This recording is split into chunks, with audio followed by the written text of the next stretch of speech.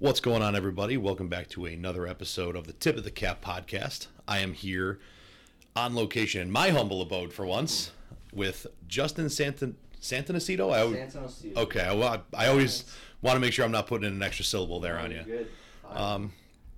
So tell us about yourself, my man. Where you from? Where you been? What do you do? Yeah, I grew up in South Buffalo, West Seneca area.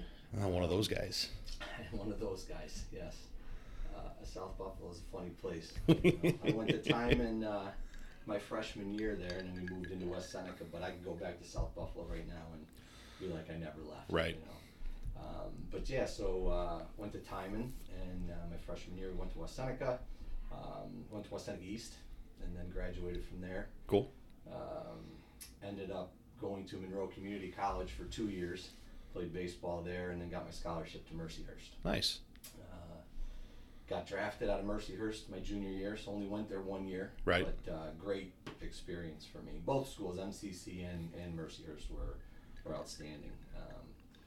And then got drafted by the Diamondbacks in '98, and then played with them in the Reds organization. So Cool.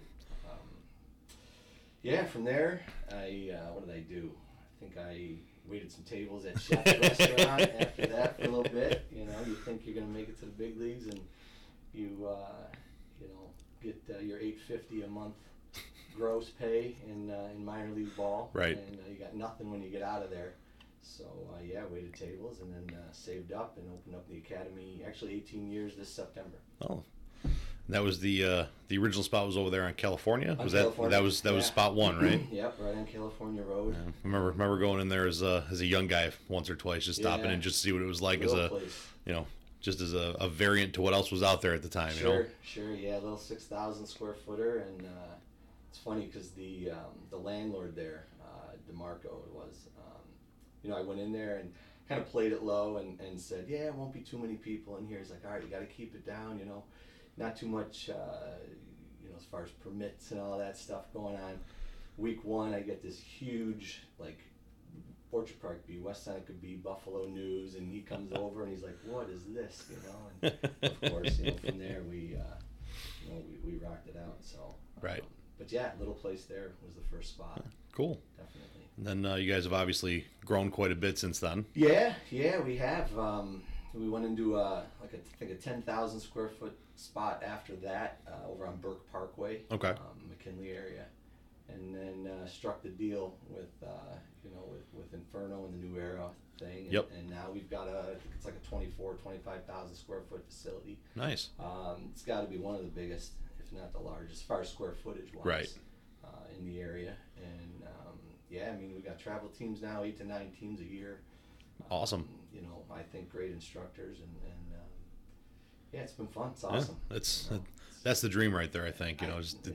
You're not, besides playing, right? Not doing it the way you thought you would, but you're still doing it. No, absolutely, it's great. So, we actually sat down and not my house last time. We sat and talked and just.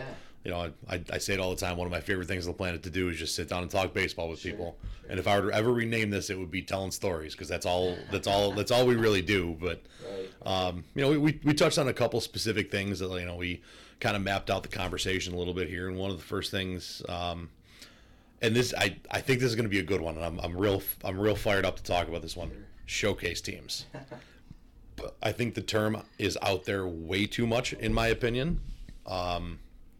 I think it's, pardon the French, but I think it's been bastardized quite a bit. Sure. And I got my notes here from you that showcase teams and how to pick the right college program. So right. I'm going to let you start from there. Baseball teams and travel teams in this area are kind of getting, I don't say watered down, but there's just so many of them. Right. And it is becoming repetitive as far as how many organizations put showcase at the end of right. Whatever team, their oldest team that they have, or whatever, 16U, 17U showcase, whatever it may be. So it probably helps draw some kids in and, right. and things like that. For me, and now with I know you had Savid on, whatever it was, a couple weeks ago or whatever, but with PBR, I mean, you can get that exposure being just even a typical 16-year-old team. Right. Without putting showcase at the end of it. So, I mean, I guess putting it on there, if you go to a couple PBRs, then I guess you are, right. a showcase team. I like to think of us as a true, one of the first showcase teams in the area. Obviously, New Era was a big one as far as starting that. So, my idea of a showcase team is not just getting in a few PBR tournaments, which we do, right?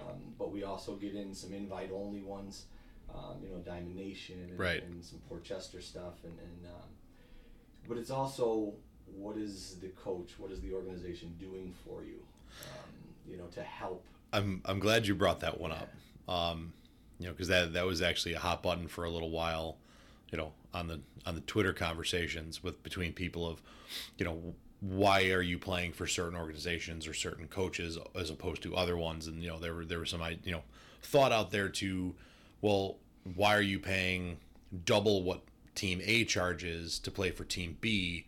Because Team B claims that they have college contacts and stuff like that, when you don't need that stuff anymore, because you can go to showcases on your own, you can go to these events on your own and get your name out there, and it's your responsibility to be doing so. So I'm glad you touched on that, because I'm licking my chops about that one. Yeah, I mean, myself and my staff, we do a lot of stuff behind the scenes. Mm-hmm. As far as talking to the colleges and it's funny, you go out there and you go to these tournaments, and there's so many schools that end up contacting my guys that they've never even heard of. Right. Of course you get your locals, your Canisius, your Niagaras, and used to be UBs and all the JUCOs and things like that, and right. Rockports and stuff like that. But Nyack, Radford,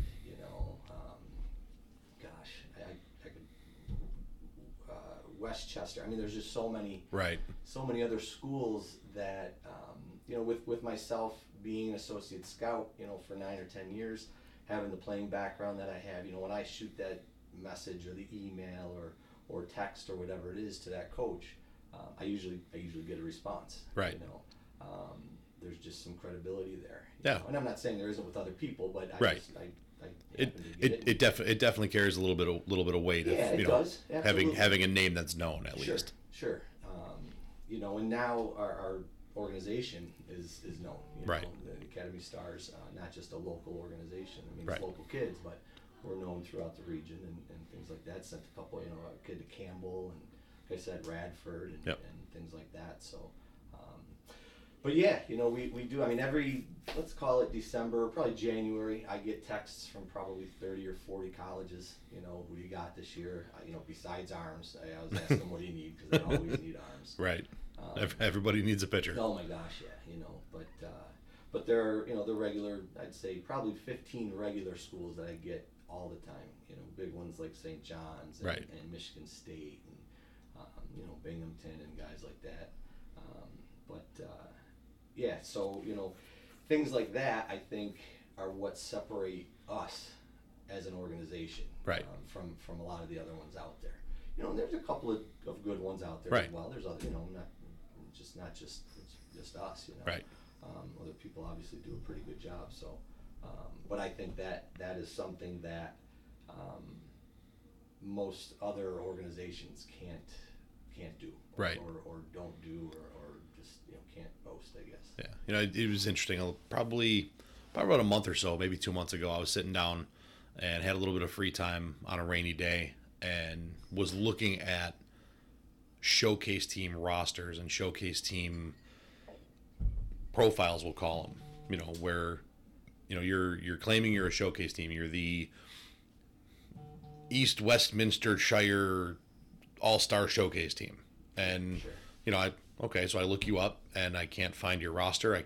If I can find your roster, it doesn't have where they go to school, what grade they're in, how old are they, anything, and then the ones that you can, then it was interesting because you see the ones that put that stuff out there and kind of put the kids out there and stuff like that, and then you say, okay, what showcase or where are these guys going? Because we all know every one of these teams plays tournaments. Sure. Where are they going?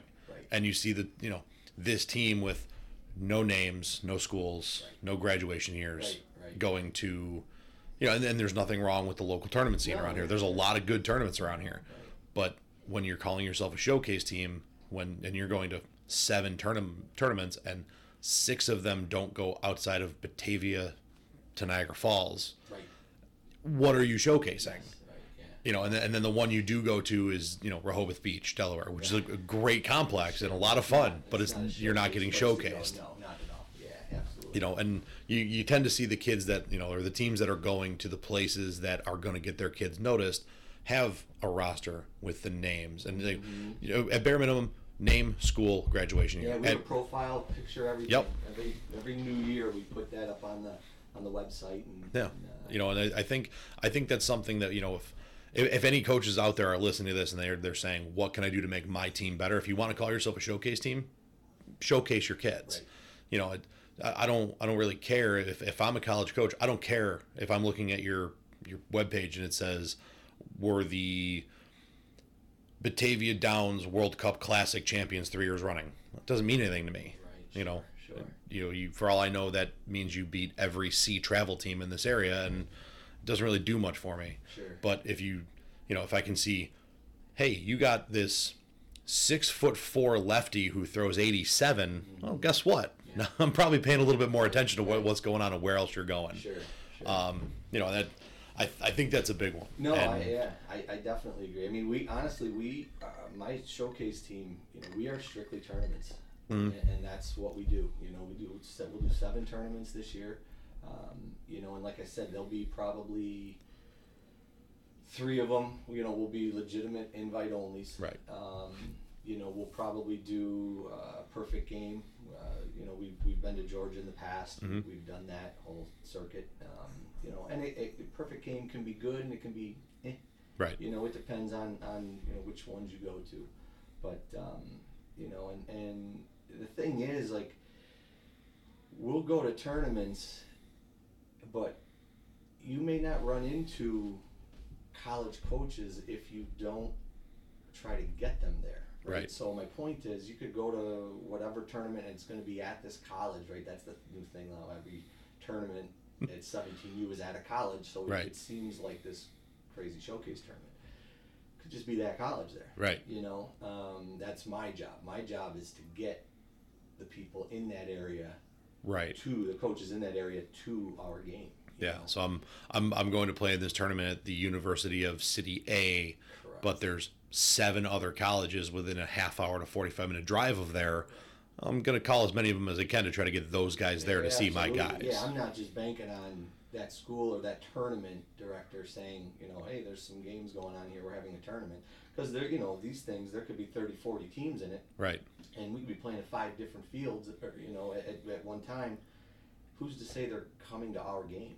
Right. If we're in a new area or new city and they don't know us, if they don't know the Academy Stars, then I don't know that anyone's going to be there, except for that school that has to watch that game, that has to host that field, right? And tamp the mound and stuff afterwards, and it's some GA. If you're lucky. Yeah, exactly. So but yeah, that to me is what showcase is, and we've done things, tournaments where it's 5 games and there's no playoffs. Right. You're there to showcase. Yeah. And they want to see you play. They're not looking to say, oh, this team won because their coach put on a squeeze play in the last inning and bumped the other team out. Like, no, you got 5 games. No, absolutely. Show your swing, show your arm, show me what you got. And it's tough because I'm a pretty competitive guy. Right. And hard as a coach not to want to win. Yes, it is. And I've learned a lot from going to these better showcase tournaments. Like when I first started, with guys like Heim and Queitzer and Conley and that whole team, Dudek and Hafner and all those. I mean, that team was incredible. 8 different off that team. That team doesn't sound very good. Heim and Conley, Heim played every other game was not too bad. But you went to tournaments, and we did a lot of pastime tournaments back then. Right. And we got a lot of attention with college coaches at that point, and it was you play to win. Right. but it's evolved. That was, what, 2012-ish? 12? Yeah. 12, 13, 12, I think. I think it's 12, yeah. Yeah, because looking back, I'm pretty... drafted in 13, so it's 12. Yeah. Yeah. And then, you know, now, we learn that now, but let's say like 2015 or 16, I'm getting into some invite-only tournaments, you know, and I'm intentionally walking guys, and I'm getting dirty looks. Right. Like, why are you doing this in a showcase tournament, you know, a legit one? Right. So I've learned now that, like, you want to win, of course, and but you gotta let the guys hit. Yeah. You know, and you know, bunting is fine, especially for a hit. You know, if it's that player's dynamic, that's something that he does. You know, it just shows another avenue that he can do. But I think it's basically get out there and go. And I think for the coaches in tournaments like that, it shows who's really competitive still as a player. Right. Right. If you know there's no playoffs or it's not bracket situation, and you are out there just kind of lollygagging or goofing around or whatever and not showing competitiveness, that coach doesn't care. You're on the baseball field. Right. You're competitive every time you walk out there. Absolutely. You know, if they see you not being that way in a tournament like that, they may say, this guy turns it on and off. Right. You know, and we know once you turn it off, it's not that easy to turn back on. You know? Right. So. Yeah, is that going to be that guy that, you know, we get a 3-4 run lead, looks pretty easy, and then things get tough in the late innings, and all of a sudden he's nowhere to be found because he shut it down 5 innings ago. Yep. No, absolutely. I agree. You know, I think that's a real thing. But yeah, I mean the tournaments, what I feel is legit showcases. You know, do your tournaments. We practice once or twice a week in between. If we have a weekend free, which we very rarely do, we'll pick up a game or two. Right. But I just like to work on the individual skills, and we do some team stuff. We do, of course, and plays and things like that. But it's about getting those kids better as individual players and showing the coaches what they've got. Yeah. You know, and that's not a selfish thing. No. You know, No. I don't take it as a selfish thing. It's just that's what they're there for. Yeah, I mean it's.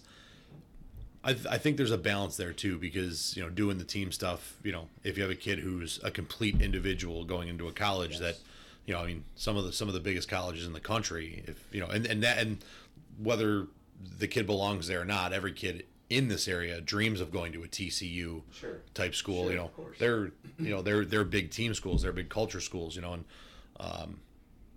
I just heard Ben Hafner talk about some of the stuff that he went through at Sam Houston and being a team guy, and you know how the Coach Deggs down there is big about, you know, what's your teammate's dad's name? Well, you don't know. Good, we're gonna run, like that type of stuff, and like you know, really grilling that team stuff. So I mean, you know, showing you can be a cohesive unit, it still matters, but at the same time, you don't get to play for that school if you're not working on the individual side of it either. I wholeheartedly get both sides of that. Absolutely. You know, and you know, I just started, and I'm sure we'll get into it later on, at Canisius. Yep. And that's just a whole nother animal from travel baseball. You know, it's a fun new world, isn't it? It's a blast. But that, you want to talk about cohesive and a team. Mm-hmm. I mean, these kids, you know, obviously they're seeing each other every day at school. They're seeing each other every day during practice. They're probably hanging out after school, you know, on the weekends together and things like that. You know, and obviously we all did playing high school baseball or college baseball and stuff like that.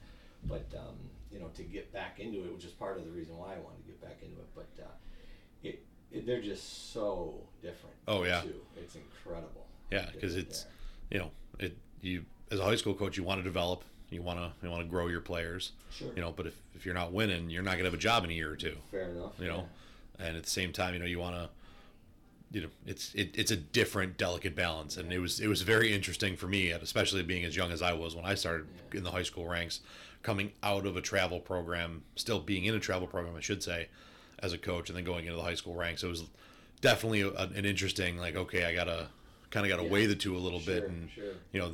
I think being in both made me a better coach, to be completely honest with you. I learned a lot this year. Yeah. No question. Yeah, because you know, especially, you know, back then, I mean, I'm pretty sure when I was coaching at New Era, and I'm pretty sure New Era and the Academy were the only two big ones in the area at the time, and there was one other one that was just starting up, and I mean, so you literally got to go, that kid, I want that kid, I want that kid, and now there were times my starting second baseman in the first in the second sectional championship we went after was a soccer player. Kid played baseball for fun on the side. Right, like he went, but he was going to college to play soccer, and that's a different world sometimes. That kid balled out for me. I can't really complain. So that's good.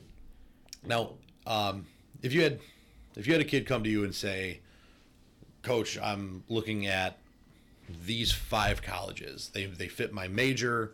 Academically everything is pretty close. Because obviously academics have to come first. Oh my gosh, yeah. And that is something, if for those listening at home, if you're looking at going to a school that doesn't have the major you want, you're looking at the wrong school, because your academics matter more than the game, because the game's going to end and you're going to need a job. So your underwater basket weaving degree isn't going to mean much. However, so academics aside, kid comes. And that's what I always preface it with that. It goes without saying. Yes. Right? So academics aside, kid comes to you and says, I got these 5 schools in mind. What do you think? What's your advice? It's going to be honest, no matter what, and it's funny, we just started having our parents meetings, and one of the groups that we had was the showcase team, and one of the first things I tell them is, I'm going to be, I don't want to say brutally honest, I'm just going to be honest about what I think your son's talent level is. And I go in to say, and I say it to the player as well, but do you want to play on a college, do you want to be on a college baseball team, or do you want to play college baseball? Right. And to me, there's a difference. You can go, I've sent kids to, Division I programs as a walk-on, and yes, they are on the roster, they are practicing, they might not travel with the team, they might not dress for certain games. Right. Did you play college baseball, or were you just on a college baseball team? Right. I went D1. Did you? Right. Right. I mean, and you can say you did. Right. And that's great, but you're not going to have the experience of being in that that situation and in the 9th inning and taking it home for the team in whatever position you play or at bat or whatever it is, and that's not me saying don't shoot for your dream, don't that's not it, but when you get to that decision making time, you really have to, it's grown up time. You gotta really say to yourself, what am I looking to do? Am I looking to have a chance to contribute as a freshman or early sophomore year? Or am I maybe going to get a shot as a junior or senior? And I say maybe because if you're a freshman and you don't play your freshman and sophomore year, I'm telling you right now, there's a JUCO transfer coming in your junior year. There's maybe a stud freshman that's coming in. Right. So just because, it's my turn, there is no your turn. Right. It just doesn't happen that way at the larger schools, at the better schools. Right. The D1s, Mercyhurst and things like that, it's not your turn. Right. It's whoever's better's turn. Yeah, because that's definitely, as much as, again, those coaches want to develop their players, you as a college baseball coach, if you don't win, you don't have a job. Yeah, you got to the W's for sure. And that's something that I think, I think that's an interesting world that we're starting to step into in this area. I know when I was growing up, when I was younger, when I graduated, we saw a lot of kids come home that went away to play college baseball in one way or another. They came home because they weren't ready to not be around here, because they weren't exposed to that world. Yeah. Well, now they are. Yeah. These kids, kids are no longer leaving Buffalo going, I don't know how to order a meal. I don't know how to do my laundry. Sure. What do you mean my mom didn't wash and fold my clothes for me type stuff. Yeah. But now we're stepping into the world of, what do you mean it's not my turn? Right. Like you just said, I put my years in. Well, how come I'm not playing? Right. Or, and I mean, I've seen it a little bit on the varsity level, a kid who, started on JV, or started on JV as a freshman, stayed on JV as a sophomore, Sure. was a backup his junior year, and then there's a freshman who's going to be all Western New York that tried out and made my team, and guess what? You're either on the bench or you're not in a uniform at all that year. Right. Well, what do you mean? I'm a senior. Yeah. I don't know what to tell you, man. Right. And that's true. that. You take that a step further with some big time college programs, or even just a solid college program around here. I think that's a world that kids are not used to living in yet. No. And I think that goes back to what you originally said. There's so many travel teams now. Yeah. That, oh, I didn't make that team, or I don't want to play with that team. I'll go play with this team. Right. And, everyone's a starter. Right. And I know I see it at Lancaster. I'm sure you see it at Canisius. You get that kid like, yeah, but I'm the starting shortstop on my travel team. Sure. Well, listen, man, see that kid? He's going to be a Division I shortstop someday. Right. And you either move to second base or you move to the bench. Right. Yeah, but no, there is no yeah, but because there's no other school team to go play for. Right. Kind of thing. Right. Right. No, that's true. Yeah. So. No, that's definitely true. I think it's an interesting dynamic we're starting to see in this area where things have changed from the I'm not ready to not be at home to I'm not ready to not be the guy. Yeah. And I think, and again, this is a broad brush, right? I do feel like there's a lot of, well, it's not going to be me, and maybe it isn't, maybe it won't be, but I feel like players and parents or whatever, and they have to just be open-minded and be realistic and because I upset people at times, by being honest, right? Because I'm looking out. They have to go there for 4 years, right?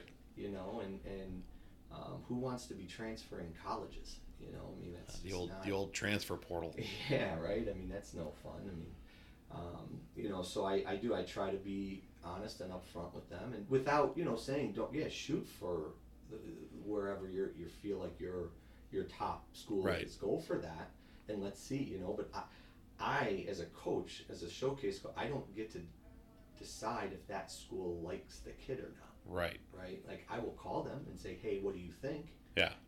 And if I truly feel like this kid can play at that school, I will call the school and say, hey, I think this is a kid you should look at. Right. I don't say this is a kid you have to take. Right. Because then they're not going to talk to me if I talk to them that way. Right.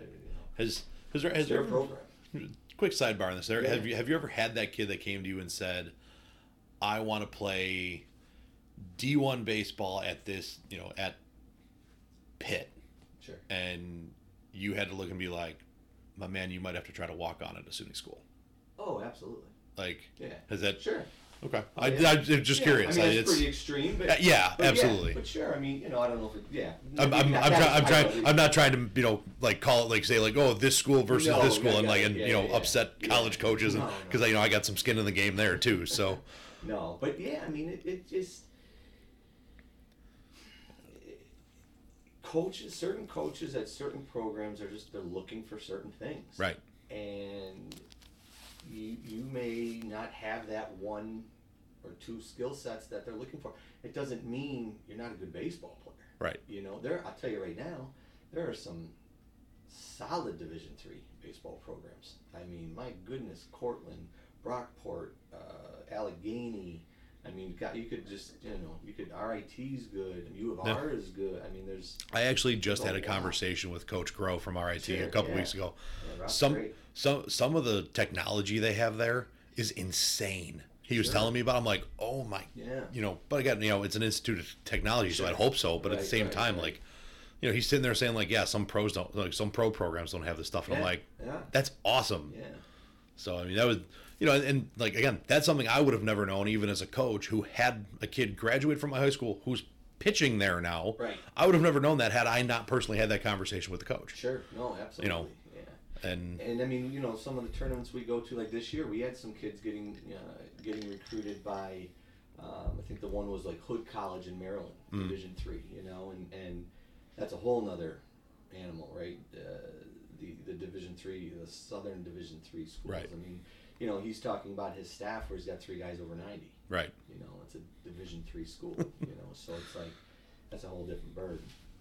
3 guys over 90 at a Division III baseball program, and that's the thing about I'm baseball. hoping to have that in high school in a year or two, but I need some help. For sure. But he point is, baseball isn't like basketball or football. You can take a Division III program and have them go play a Division I program. Right. And if you're taking that Hood College, let's say, who has that staff, who's to say they can't beat a Division I school on any given day? Right. Whereas if you do that with football, it's just not even the worst Division I program. Right. And odds are Appalachian State's probably whooping Buff State every time. Right. Exactly. Again, just using general schools. Right. Of course. Yeah. But so thing is with baseball, you get good baseball players everywhere, and that's why kids get drafted out of Division III baseball programs. Right. Often. Yeah. Sure, you don't see it day one on ESPN or MLB Network or whatever. Right. But they do. Yeah. For sure they do. Well, I mean, there's guys drafted out of JUCOs all the time too. Oh my gosh, yeah. Tim Redding, I played with him at Monroe. I think he pitched 10, 12 years in the big leagues. Yeah. He's 96 as a freshman. I know. It's crazy. 96 as a 5'10", freshman. 5'11". Jeez. Right. So, interesting little segue there. We got into the, we mentioned the technology that they have at RIT, and you guys at your spot now have one of the coolest things I've ever seen. Mm-hmm. And I haven't gotten to play with it yet, which we're working on that. Oh, yeah, we'll get there. But I've seen it in action at a conference, and I've seen Jeremy Nowak blows it up on on Facebook and Instagram and YouTube all the time. And I just saw you guys posted. You have your leagues coming out now. The HitTrax machine. Yeah. Tell me about this magical piece of equipment, because I can't get enough of it. Yeah, it's pretty wild, man. It's it's new to us. I think we got it in April maybe. And being away for the summer, I bet you we're through about 50% of it. Wow. As far as really knowing what it can do and things like that. But just to give you an idea, you talked about the leagues, so. Going in, you say you're playing a 12U league. Mm-hmm. Right? You set it up for 12U, and you do it off a machine. You put it at whatever, I don't know, 55 miles an hour, whatever you're gonna do, and it will track your hits to the point where it will tell you if an average 12-year-old will make that given play. Right. So and it's I already know this stuff, and it never gets old hearing it. Just the amazing stuff that this thing can do. So incredible. Obviously exit velo and launch angle and stuff, which maybe we talk about hitting later on. Right. I'm not a fan of the whole launch angle thing, but whatever. You're not the first person that said that to me. Yeah, not a huge fan. But it gives you that instant feedback. Where I'm sure you remember back in the day the hitting leagues and stuff with the signs and at Lance's place and stuff like that. Oh, me and a couple of my buddies, to even 4 years ago, we'd be in the cages, in the middle of winter getting ready for our spring and summer season, and just we'd end the cage session with a cage game. Yeah. You had 3 outs to score runs. We played a 9-inning game. We did a seven game series throughout the year. But yeah, God, this would have made it so much more fun. Yeah. Oh, it's incredible, and I mean, my gosh, we used it with our teams, right? And we had a small league in April or May, I think it was, and I mean, oh my gosh, they had a blast, And now one of the cool things, and for those who don't know what the HitTrax system is, I look up videos on it. It's really cool, And one of the big things is when you hit the ball, there's a screen that it shows you in a live ballpark where it would land. You can hit in pretty much any park in the big leagues. We are working on getting a projector in there, so it's big. I mean, right now we have like a 50-inch, but right. I want to get something that's just that's big time. But yeah, it shows you like I said, the exit velo will show you the angle, but it's instant. Right. It comes off the bat and boom, there it is, and it'll tell you double down the line or in a gap or ground out or it's pretty wild. So and we will run tournaments as well where you can do live. Right. So you can have a live pitcher go against a live hitter and do that as well. Yeah, the tournaments we'll do where it's open time frame and you play a certain amount of innings, as opposed to the hitting the games. You got to kind of time it, so you use the machine for obviously more accuracy. Right. But yeah, it'll track foul balls, strikes. So the live tournaments will be fun as well. I'm sitting here getting ideas like, okay, so if I put a pitcher with 4 hitters and do teams that way, like, oh God, I'm getting all kinds of excited over here. Yeah, it'll be good. It's gonna be. I'm excited about. My staff's totally stoked about it. So yeah, Tyler Spear's the one that kind of pushed me on it. So definitely wasn't a bad idea. I know the guys that I work with over at the Lancaster facility have been pushing for it pretty hard. Yeah. I don't. Park High School has been in there. They love it. They're both this winter big time. Yeah. So I know obviously Canisius will use it a lot. Right. But they probably know a guy. But from the instructional standpoint, right. and from our organization, what we can do with it. So, for instance, with hitters, I can track every BP session with the specific hitter. I can get video of that. I can get exit velos. I can get point of contact, right? So let's say he's a guy that we're trying to work the other way. Right. Okay, and I'm a lefty hitter, so we'll just talk like a lefty. So outside he's trying to go to left with it, but we notice when he's outer third, he's hitting that ball up the middle or right side on the ground. Right. Okay. So I can go back, let's say we do a BP session second week of December. I can then track every one of them with video, every swing, and I can say, okay, your point of contact on this one was whatever. It was outer third because it gives you quadrants and stuff as far as spot of the baseball. And you pulled it, right side, whatever angle, at 75 miles an hour. Right. And then I can go back and let's say that's a trend. You see that trending in that BP session. And then in February, we can take another BP session and let's say he had 20 swings for that BP session. I can then look at it and say, oh, see, look at these. We can you can block out the outer third. So I can say, okay, outer third from this guy in this BP session, he had, this many hits. Right, whereas the other one maybe he was hitting 150 on that side of the plate. Right. Let's say he's hitting 275 or 300 now.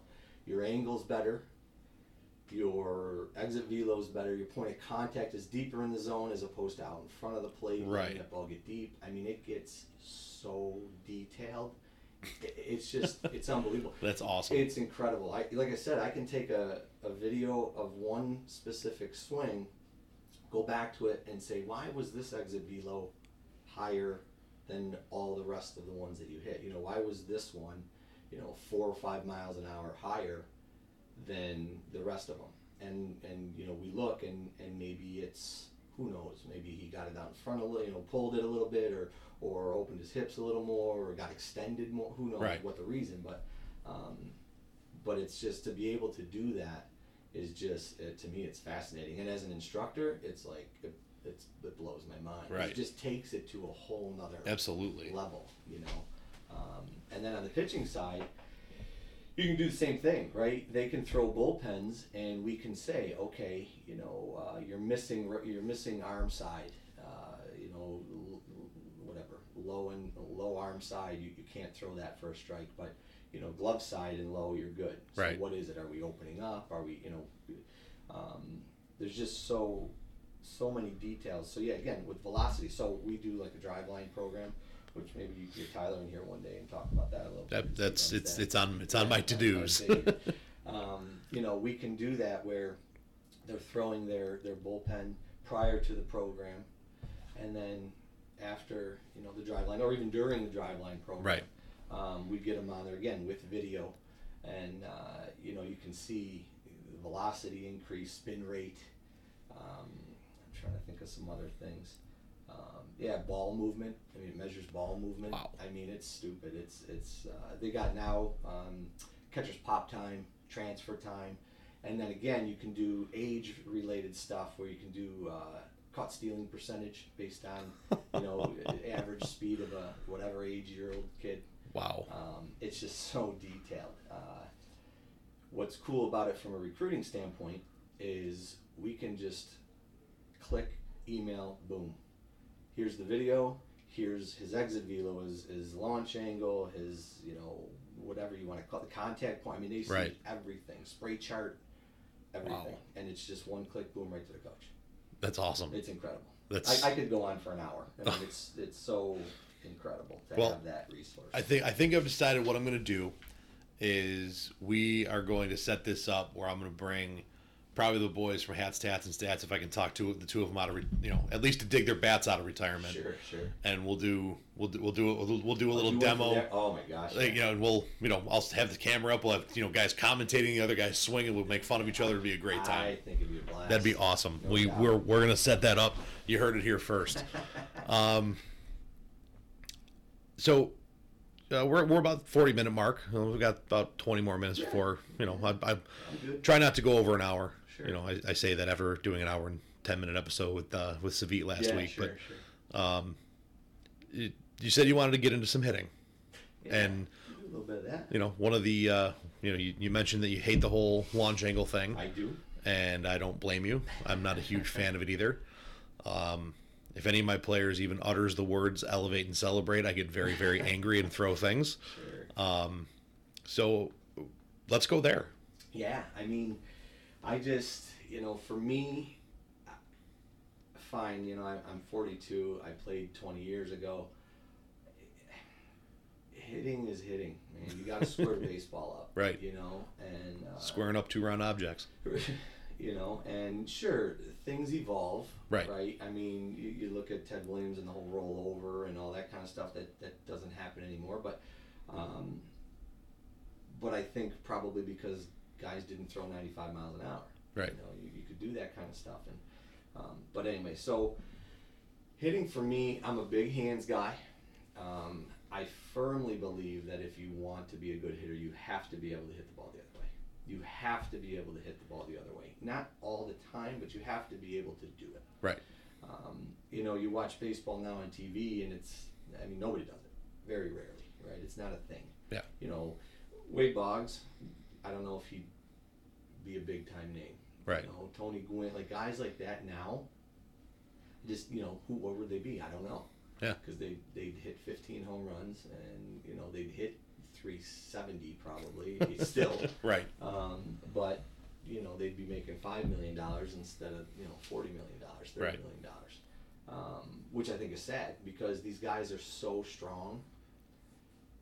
If they would just square up more baseballs, these parks can't hold them to any fields. Right. Right. So it blows my mind that they're trying to hit 480-foot home runs, when if they would just try to get 20% better contact, more squared baseballs, and you're probably going to hit yourself 7 more home runs throughout the course of a year, 10 home runs, who knows. I love the going the other way thing. Despite what apparently everybody around me growing up thought when they were pitching to me, people saw a big dude and said don't throw him inside, and I feasted out there. I loved it. Oh my gosh, yeah. And to this day, I still, if I'm looking for a pitch, that's probably still where I'm looking is more toward the outer third. Yeah, sure. But it drives me nuts when I see kids come through, be it at the high school, be it through a summer program, through doing lessons, whatever it might be, and they're every once in a while, just to see what a kid's got, just to see what he's going to do in a game. All right, everything you got, swing out of your shoes, try to put it out. Sure. And what do? Front shoulder goes, everything goes out, and they're trying to crush it. Absolutely. And where did I throw the ball? Yeah. Outer third, guaranteed. Of course. I mean, we, with the Diamondbacks, we used to do a drill to start every BP session was wide stance, no stride, all hands, other way. That was our first probably 10 to 12 swings of the day. That was Buck Showalter, he was big into that. Right. And I still do that with my guys today. I'm big on, your barrel has to continue to where you want the baseball to go. So, people talk about hips and all that stuff, and of course you got to have hips and lower half and all that. But if they're pulling you off, at some point they're going to pull the barrel away from the direction that you want the ball to go. Yep. And that bottom half can't be in control of your barrel. Your hands have to be in control of your barrel. Right. Right. So to me, the bottom half, the hips and the legs and things like that's all to help that barrel go in the direction your hands want it to go faster. Right. Like that's what hips and hands are to me. I'll do a drill. I'll do a high back tee drill where I'll take a folding chair. I'll put it back in my stance so it starts on my inner left leg. Okay. And I'll put the tee on that, and it's probably, let's call it armpit high. Okay. I'm gonna take a full stride, so that ball is gonna almost be behind me when I take my stride. Right. And then my hands have to hit that thing opposite field, probably foul territory. Right. As a lefty, I'm trying to hit that in the third base dugout. Right. Because of the reason I practice that, and I'm a big believer in practicing extremes. Okay, so that's clearly an extreme. I'm never going to hit that pitch in a game. Right. But if I can hit that pitch well, when that ball is just in front of the plate or over the plate, and I can get my hips to stay closed and my hands to go in a direction with a ball that's at my armpit and behind me, this one where I let the ball get a little deep over the plate and hit that thing to left field or left center is going to be easy. Yes. And I'll be honest, what you were saying about when I would get up there, guys would always pitch me away. Now, I wasn't strong as a high school kid. Right. I was pretty weak, so I couldn't pull the baseball yet. I just wasn't strong enough. Right. So, I mean, I remember one, they stayed outside. I mean, I had 3 home runs in one game, all left center. Right. But it doesn't mean you don't have to eventually pull the baseball. Of course you do, right? But I'm just a big believer in your approach should be middle away, react on that inside fastball. Right. So when I was about, I'd say 17, 18, I got strong enough and I was finally able to really, yank that ball and start hitting some out of the park and stuff like that. But it's all about hitting the ball where it's pitched. Right. Like that's it. Like it doesn't have to get crazy. And I know, see this stuff on YouTube. There's 7,000 different things. Every hitting guru on the planet. It's exhausting. It's like, and it's fine, and they can have their beliefs, and that's completely fine. But I just hit the ball where it's pitched. Right. And simple. Just simplify your swing. Yeah, that was 2 years ago now. It'll be 2 years ago. This coming baseball season will be 2 seasons ago. So 2 full seasons ago, I guess. Sure. We went to the Far West Regional and played a very, very good Victor team. Mm-hmm. 3 of our 4 times at the Far West Regional have been against Victor. The first time they had a lefty throwing 92 with a 6.5 foot hook, and Ben Haver's going to kill me for forgetting the kid's name because every time I bring him up, he tells me the kid's name. But the kid was an animal. He was really good. Sure. This last time, we were in a ball game with them. We lost 3-1. We gave up a 2-run home run, and a kid got a suicide squeeze down on a pitch over his head. I have no idea. That kid could go after that ball 99 more times. He's never getting it down again. Sure. That one time it mattered, and we ended up hitting a solo shot out, and that was the game. But we sat there and we watched our guys. We had a very, very good offensive team that year, and we're like, why? Like, this kid is not throwing anything special. Why are we struggling? Well, we found out after the fact from somebody who was sitting at Frontier Field directly behind home plate. They're like, that kid lived outside on you guys, and everybody, because he wasn't throwing hard, everybody was trying to pull the ball, sure. And we didn't adjust to it well, but it was subtle enough to, like, where we couldn't see it from our sides as coaches, sure. And it's definitely been frustrating to hear, but I'll tell you something, our kids last year could absolutely go the other way, and we made sure of it. It's so important. It's so important. And again, it's not to say that that's all you have to do is go the other way. You just have to have the ability to do it. Right. That's all. Because you especially high school, you run into these guys, they're 72 to 75 miles an hour, maybe a little sink or something like that. And, I'm big on telling my guys at Canisius, when you get a softer thrower, you got to take what he gives you first. Yep. You know, take what he gives you for the first 3 or 4 innings, you know, and if that means we slap a few the other way in the beginning, and so be it. Then your second, third time through, you've got the timing, you haven't tried to, you know, yank off everything the first 3, 4 innings. Take what he gives you a little bit, and then by that third at bat, you're like, oh, okay, I got the timing, everything's good, boom, boom, boom, and right. you start, you go. Yeah. You know, but when you go out there and your first thought is to yank, it's almost like now you're chasing. Now you're, you know, it's easier. It's much easier to just start slow and then get after it. You know. Yeah, but, for sure.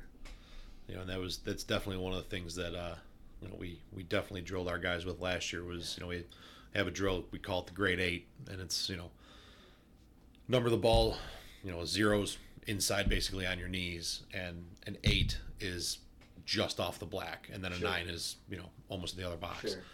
And, you know, set a tee up on that spot, and just we had a spot on the drop down curtain in our field house, had it marked off, and you just had to drill that ball into that spot. And you know, it's interesting because the first couple times that kids are doing it, and you explain the drill to them, and then you go over and you look at them, and where they're setting up the tee. The tee's out in front of the plate, and they're rolling over, and like, Coach, I can't do it. Like, no, you have to get used to hitting the ball back in here. You can drive it a little bit, and it's, you know, again, one of those things that you look at a kid who's a junior in high school, and you're going, why is this just now a thing? Right. But at the same time, like, that's because everybody in the world is put it over there. Yeah, sure. Up there and over there. And I mean, I'll tell you right now, Jonah Heim, right? I mean, I've been his hitting instructor for, gosh, he's done 7 years of pro ball, so 9 years now. Right.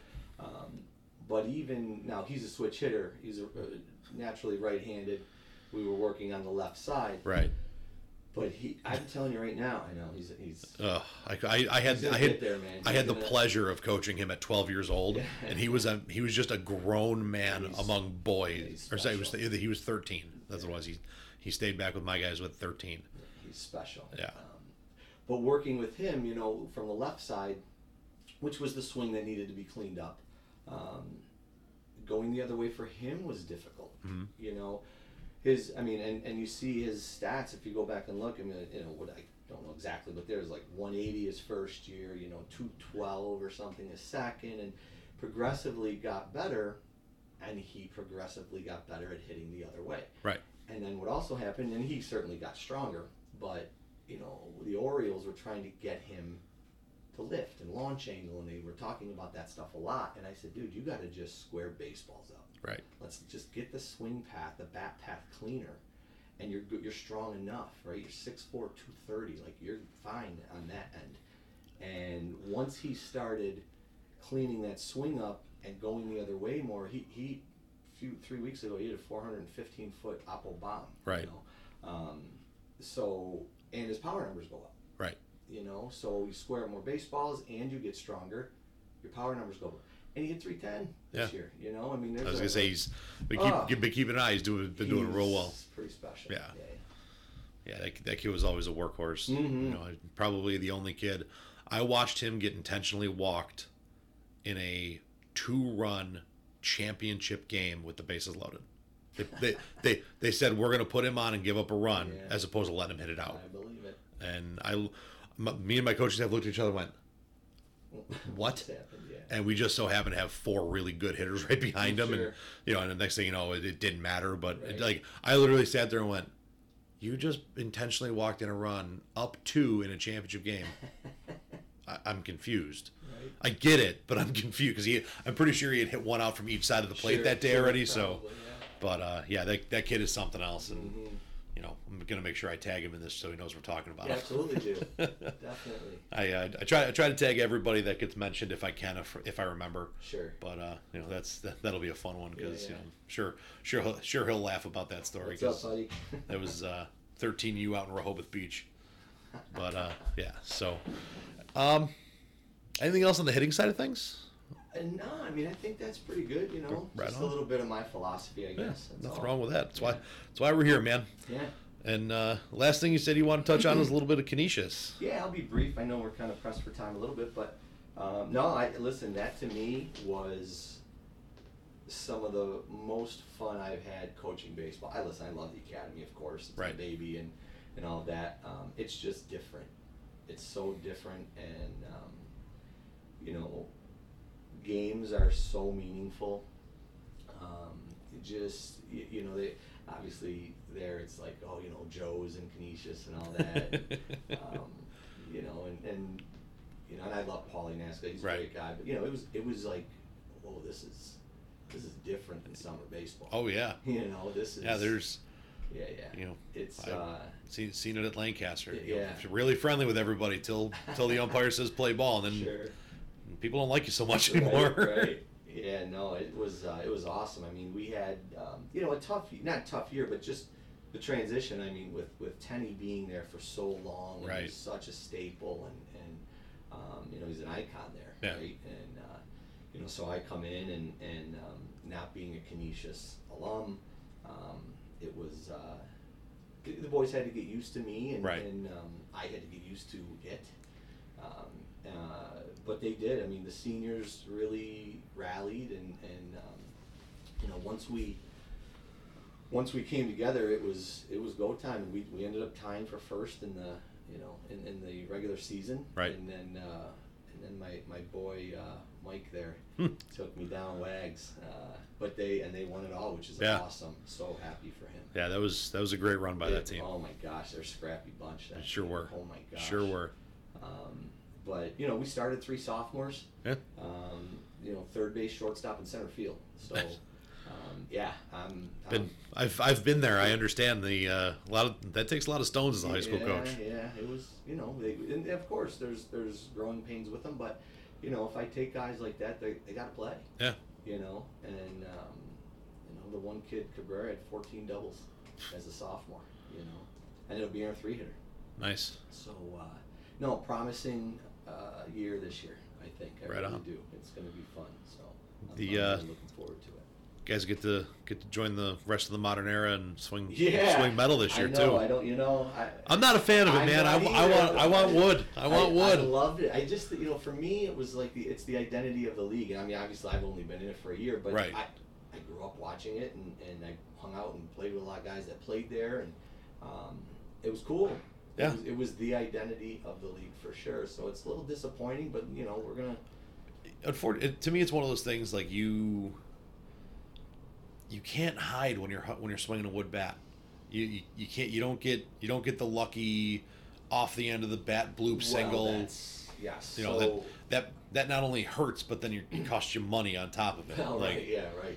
And it's, you know, it's people say, oh, the BB core. Yeah, they're similar if you square it up. Right. Right. But you get a jam shot, or like you said, off the end of the bat.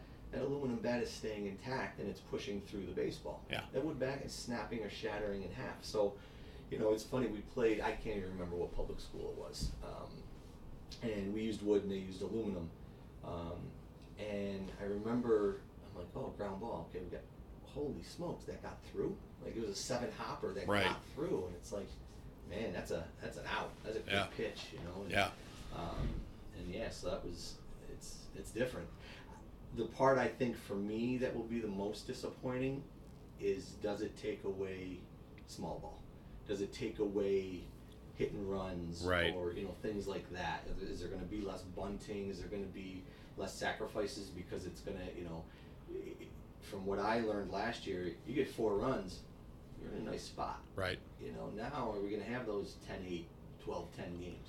You know, and not to mention the games were like an hour and a half. Yeah. So now we're going to be those two plus hours out in 35-degree weather. Yeah, those are tough days. I can tell you that. My hands just started hurting thinking about calling pitches in that weather. But I've you know, over the course of my years, I've seen. You know, I used to make my guys swing wood all the time, like all winter long at New Era, stuff like that. And you know, mostly because our first 2 tournaments were probably in Canada and they had to use wood anyway. But you know, when we made absolutely, no doubt. And, you know, it was always that 1 week adjustment of like, all right, guys, we're swinging metal now because we're going to a tournament. We're swinging metal in, and all of a sudden everyone's trying to, you know, just lift a little bit more and get a little bit more out of it. And, you know, especially when the BESR bats were a thing and some of those loaded weapons. Holy smokes, those things were trampolines. Yeah.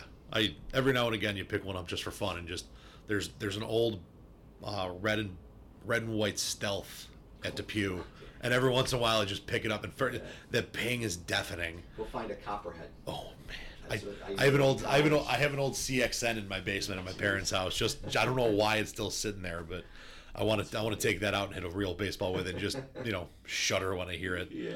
But I was upset when I saw that. I liked it. I liked the way the game is played with wood, because even if you have big time power hitters in high school, it's not any swing can go out. No, it's got to be the swing goes out. Yes. And again, knock on wood, I've had some very, very good offensive teams that lived and died in the long ball for a couple of years.